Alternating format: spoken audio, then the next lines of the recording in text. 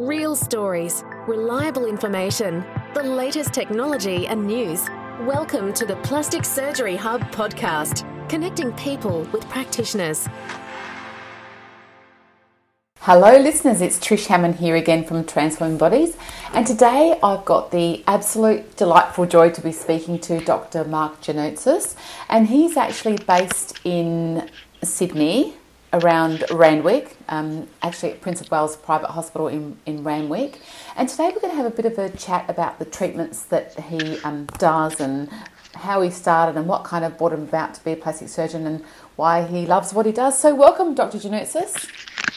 Thank you, Trish. Thank you so much for taking the time to talk to me today. It's a pleasure. Lovely. So tell me, you've obviously been doing this for a few years now. Like, how did you pick plastic surgery, or did plastic surgery pick you? Like, how did you know and when? Look, I think like a lot of these things, they pick you a little bit in that the sort of medical specialty one enters into is largely dictated, I think, by your personality and to a degree your experience with them. I was very surgically focused from relatively early on, but had a few options of what to pursue. I was initially going to undertake orthopaedic surgery, but then did a plastic surgical term and was captivated by the sort of intricacy of the procedures, particularly with microsurgery, but also the fact that not all of your procedures or all of your procedures aren't just a cookie cutter type approach, whereas you've got to have an individual approach for each of your patients. There's not a formula necessarily as there are in lots of other surgical procedures. So for the one problem, you might have a number of different potential solutions that you've got to establish as what is the best for your individual patient. And that goes for both reconstructive but also for cosmetic surgical sort of procedures. So, yeah, that was what captivated me really about the specialty early on. And I guess that's so true because, like, plastic surgery is not just one thing. You actually have a whole plethora of things that you can actually treat, like ranging from what we were talking about before, craniofacial stuff for babies and hand surgery and aesthetic surgery. So it's a whole, like, broad, you can't get bored. Yeah, it's a very wide-ranging sort of specialty, and it's more a technique which is applied to lots of different things. So, yeah, as you say, in the paediatric or child population, I run the craniofacial unit at Sydney Children's Hospital, and in that we treat children largely with misshapen heads and faces, with premature fusion of the bones of the skull, which can give children both an unusual appearing skull, but can also have implications with regard to the development of pressure within the brain. So there are functional aspects of it, but also the aesthetics of that in children is in a sense a functional matter as well, because it's how they interact with their peers. And that's a really important matter to address for them. So, it encompasses a lot of the things that we do within plastic surgery. And as you say, there's lots of different other specialties within plastic surgery, hand surgery, both pediatric and adult, aesthetic surgery, general reconstructive surgery. Skin cancer surgery is a big part of most people's practice and part of mine. So yeah, it's a widely ranging field, but uses the same sort of principles in all of those. Mm-hmm. Yeah, and you know what? And on that as well, I'm having a look at all of the awards that you've actually got. Like, you've got a million different awards, and they're all for completely different things. Like, so you're am I right in that your career started in 1985? Oh, well, look, I graduated from medical school in the late 80s, and I went into basic training for an intern, and then you're a resident. I was lucky enough to get onto a surgical training program fairly early on, did some general surgery, and then entered into the plastic surgical training program. Went to Melbourne to start that out and was lucky enough to work with some terrific people down there. I guess most of my work down there was with a fellow called Ian Taylor, who's one of the real giants of plastic surgery in this country, but also internationally, both from his clinical, but also and was a great. He's a real giant of plastic surgery. I feel very fortunate to have been able to work with him, but also lots of other people in Melbourne in my training. And then I returned to complete my training here in Sydney at Prince of Wales and at the Children's Hospital. Followed a fellowship training at North Shore, New York University Hospital. Lots of plastic surgery, really, in Joe McCarthy, and I gained a lot out of that, both clinically and also from a research viewpoint, working in craniofacial, but also in cosmetic surgery there. And then I returned and took up positions at Prince of Wales, the Children's Hospital and the Royal Hospital for Women, and started up my busy private practice as well, and also in the research lab, and have done till now, the Craniofacial and Plastic Surgery Research Lab, which is associated with the University of New South Wales, but both the Prince of Wales and Sydney Children's. So, a broad-ranging training and also career and practice. Yeah, and just having that chat before, like with the work that you do with children, and I guess because you go from children, like it must be really crazy, like you go from treating a child who's got some sort of fusion, and then maybe the next day you're treating a cosmetic person who wants like a nose job or something like that. Like it's just like there's many different hats.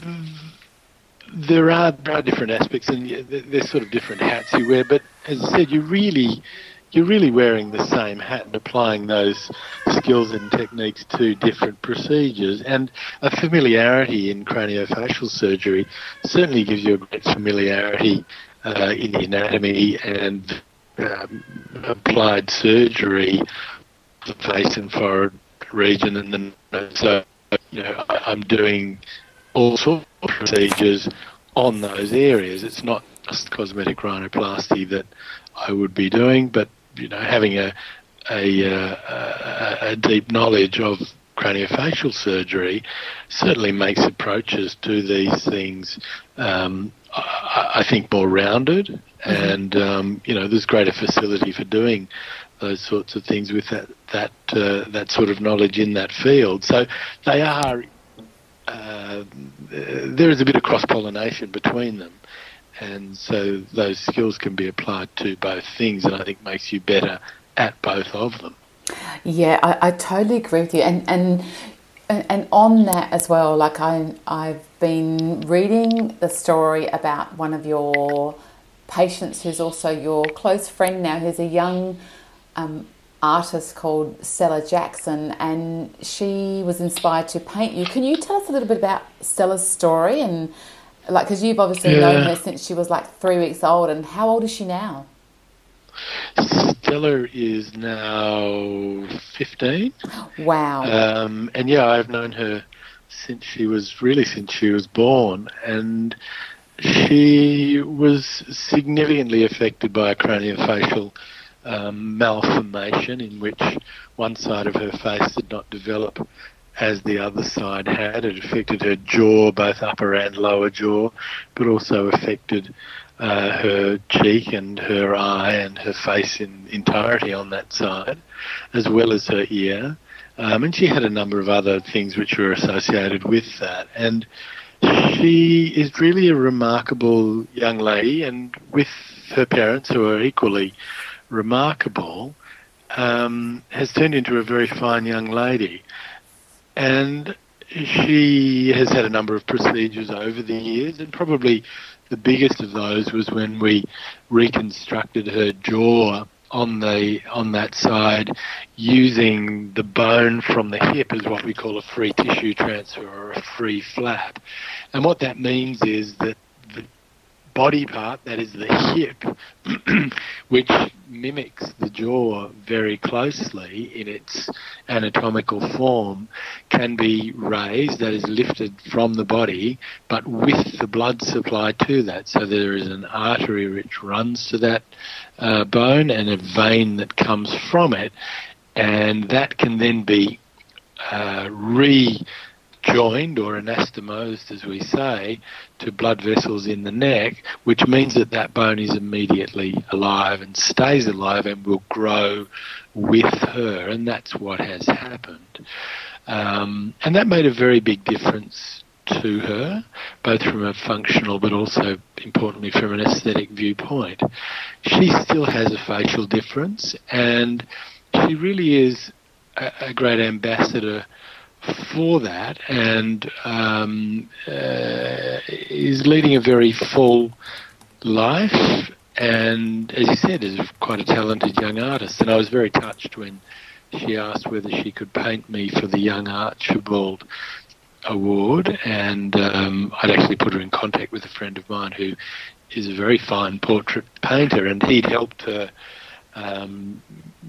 really formulate her ideas and get her thoughts on canvas.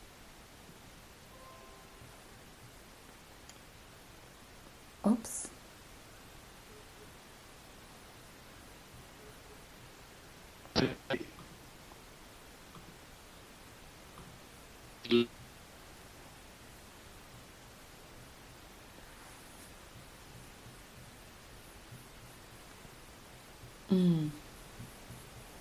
Lady, person, I'm sure will continue to go on to great things. Great. We had a little bit of a hiccup in the audio there. I'm not quite sure it didn't quite capture all of that. So, if I asked you some questions, forgive me. Okay. So, one thing, the last bit I caught was the fact that you put her in touch with a friend of yours who was a portrait painter, and they kind of taught her a bit more as well. Is that right? Yeah, well, really helped. Yeah, no, this friend of mine who's a very accomplished portrait artist and has been in the Archibald for many years, amongst lots of other artistic endeavours, really helped her to formulate her ideas and to develop some of them, and gave her tips and spent a fair bit of time with her, just helping her get what she wanted to and the sense of it onto canvas, which she did in a very accomplished way. Oh, look, I love it. I'm just looking at it here and I love it. And I love what she says, like, you've obviously become very good friends with her, which is just, absolutely beautiful, makes my heart sing. But she says that you can see that he's a good person, his hands are magic, but what you don't see is his kind and generous heart, and that's what she sees. I love that. I love Stella. Yeah, look, she is. She's a very special young lady. Yeah. You know what, and what I really like is I love the fact that, because like over the last however many years, people align plastic surgery with, big lips, big breasts, and just, aesthetic stuff. And really, true plastic surgery, nothing could be further from the truth, because that is really the cosmetic surgery. But the real plastic surgery is this stuff that kind of, it all changes lives, but, people could not live a normal life without, the magic, I guess, that guys like you create, really. Guys and men and women, actually, not guys like you, but men and women can create.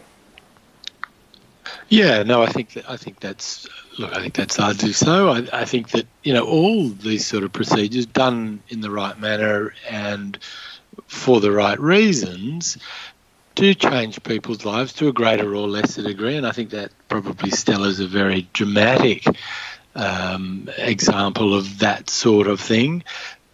But it can be equally personally important and dramatic for a young person having a rhinoplasty or having a breast reduction, because those are very significant, or can be very significant, impediments for that person themselves.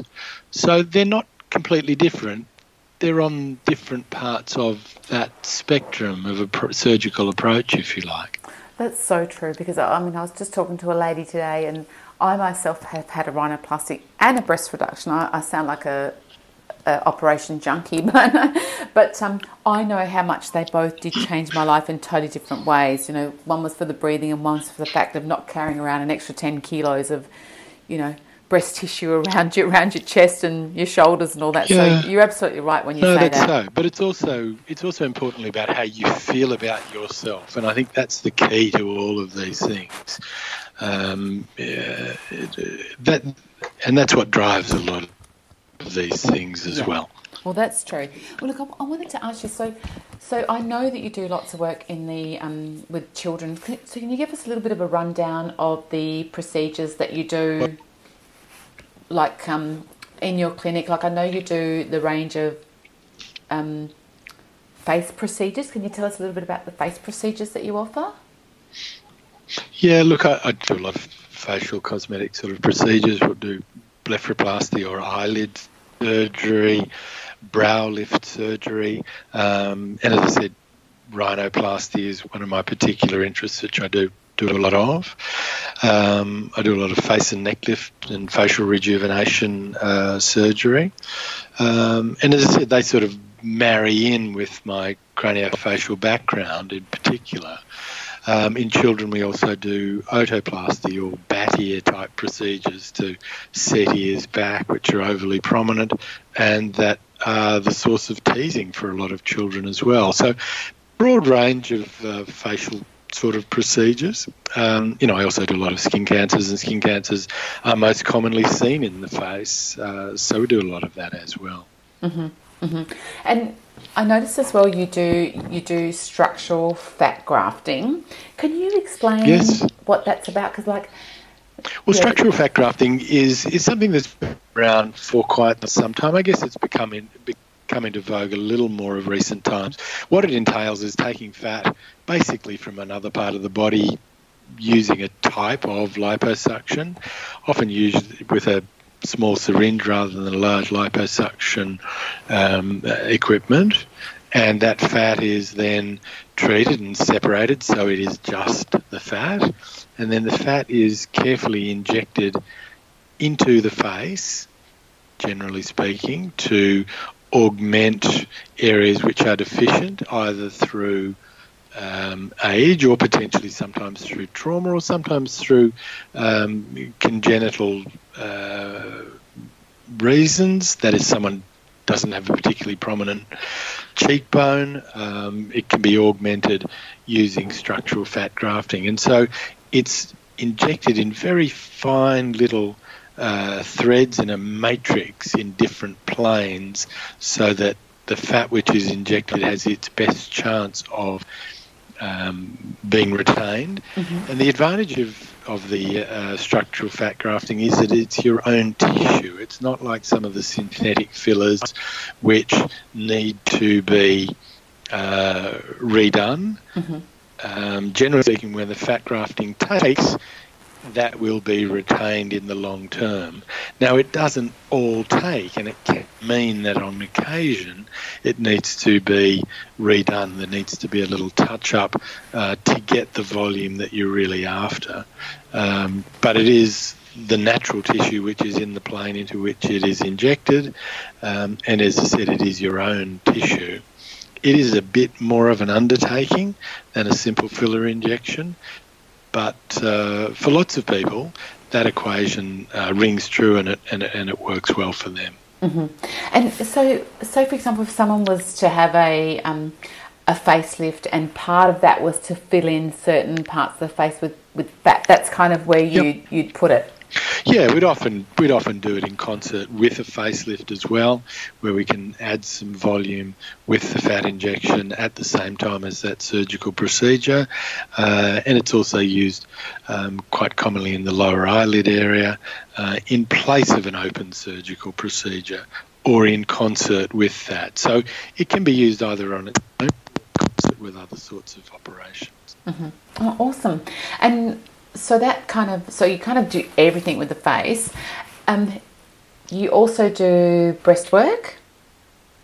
Yeah, no, I do a lot of breast work. I do a lot of breast reduction, a lot of breast lift, breast augmentation. and breast reconstruction. So, I have big practice in those things, and familiarity for some time in those. And they're similarly sorts of things that make big difference to people's lives on a daily basis. Yeah. For different reasons. Absolutely. And do you do explant surgery as well? Implant removal? Yes, I do. And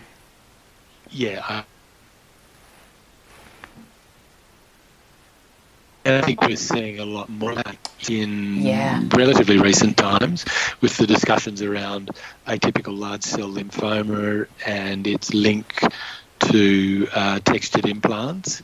And so I think that is going to be something that is probably going to be more of a surgical endeavour. That's so true. We're finding going forward. We're finding as well people are asking more about who does explants and also some do a complete capsulectomy where they remove the capsule, and some doctors believe that may not necessarily be the best thing for that person. So I guess it's an individual.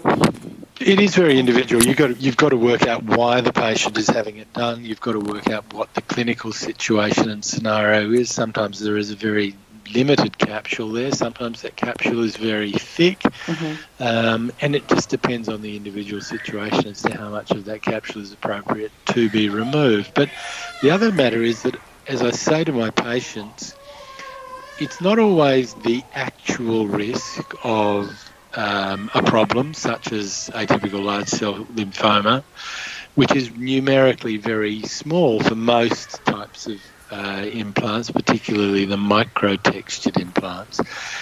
So it's not so much always the actual risk, but it's the perceived risk in the mind of the patient. And I think for some people a very small risk is inconsequential, but for others it's intolerable. And so that your approach will be a little different in those different patients. They both get exactly the same information about the science behind what's going on as best we know it at this point. But different people will act upon that in different ways and need to be guided through that process. Yeah, I think that's absolutely true, because someone said to them, you absolutely have to have, en bloc capsulectomy, and it's not necessarily true in each case. So I think, I think it's really important for people wanting to do that to actually listen to both, to why you should or why they would with you or why they wouldn't, and actually, go with a surgeon that you trust and actually take their advice. I think that's always the best way. Yeah, that's right. I think that's so. But I think it's always important to listen to the patient and what their real concerns are. Yeah, that's absolutely true too. Well, look, I've got to say, I know you do a bunch of other procedures where you got, your body work, the men as well, and skin and paediatric and the general surgery. So, how many years have you actually been a plastic surgeon? I've been a practicing plastic surgeon for over 20 years. I was lucky enough to graduate fairly early on. So at the age of 30, I was a VMO plastic surgeon. So I was a practicing fully qualified plastic surgeon. Yeah, because it's about 40 normally, isn't it? It's about 40. Well, yeah. Look, these days it tends to be a little bit later. But yeah, no, I was fortunate enough to be able to start up fairly early in that, and so I've been doing it for a long time. Yeah. Awesome. And look, it's so good. It's been so great to speak with you today. Thank you so much for your time to talk to us. That's a pleasure. Thank you for yours. Lovely. And listeners, look, if you'd like to have a consultation with Dr. Mark Janoutzis, as I said, he's actually in Randwick at the Prince of Wales Private Hospital. You can check him out on our website. Just type his name into the search bar, or you can also send us an email to info@plasticsurgeryhub.com.au, or you can even email us. Thank you so much.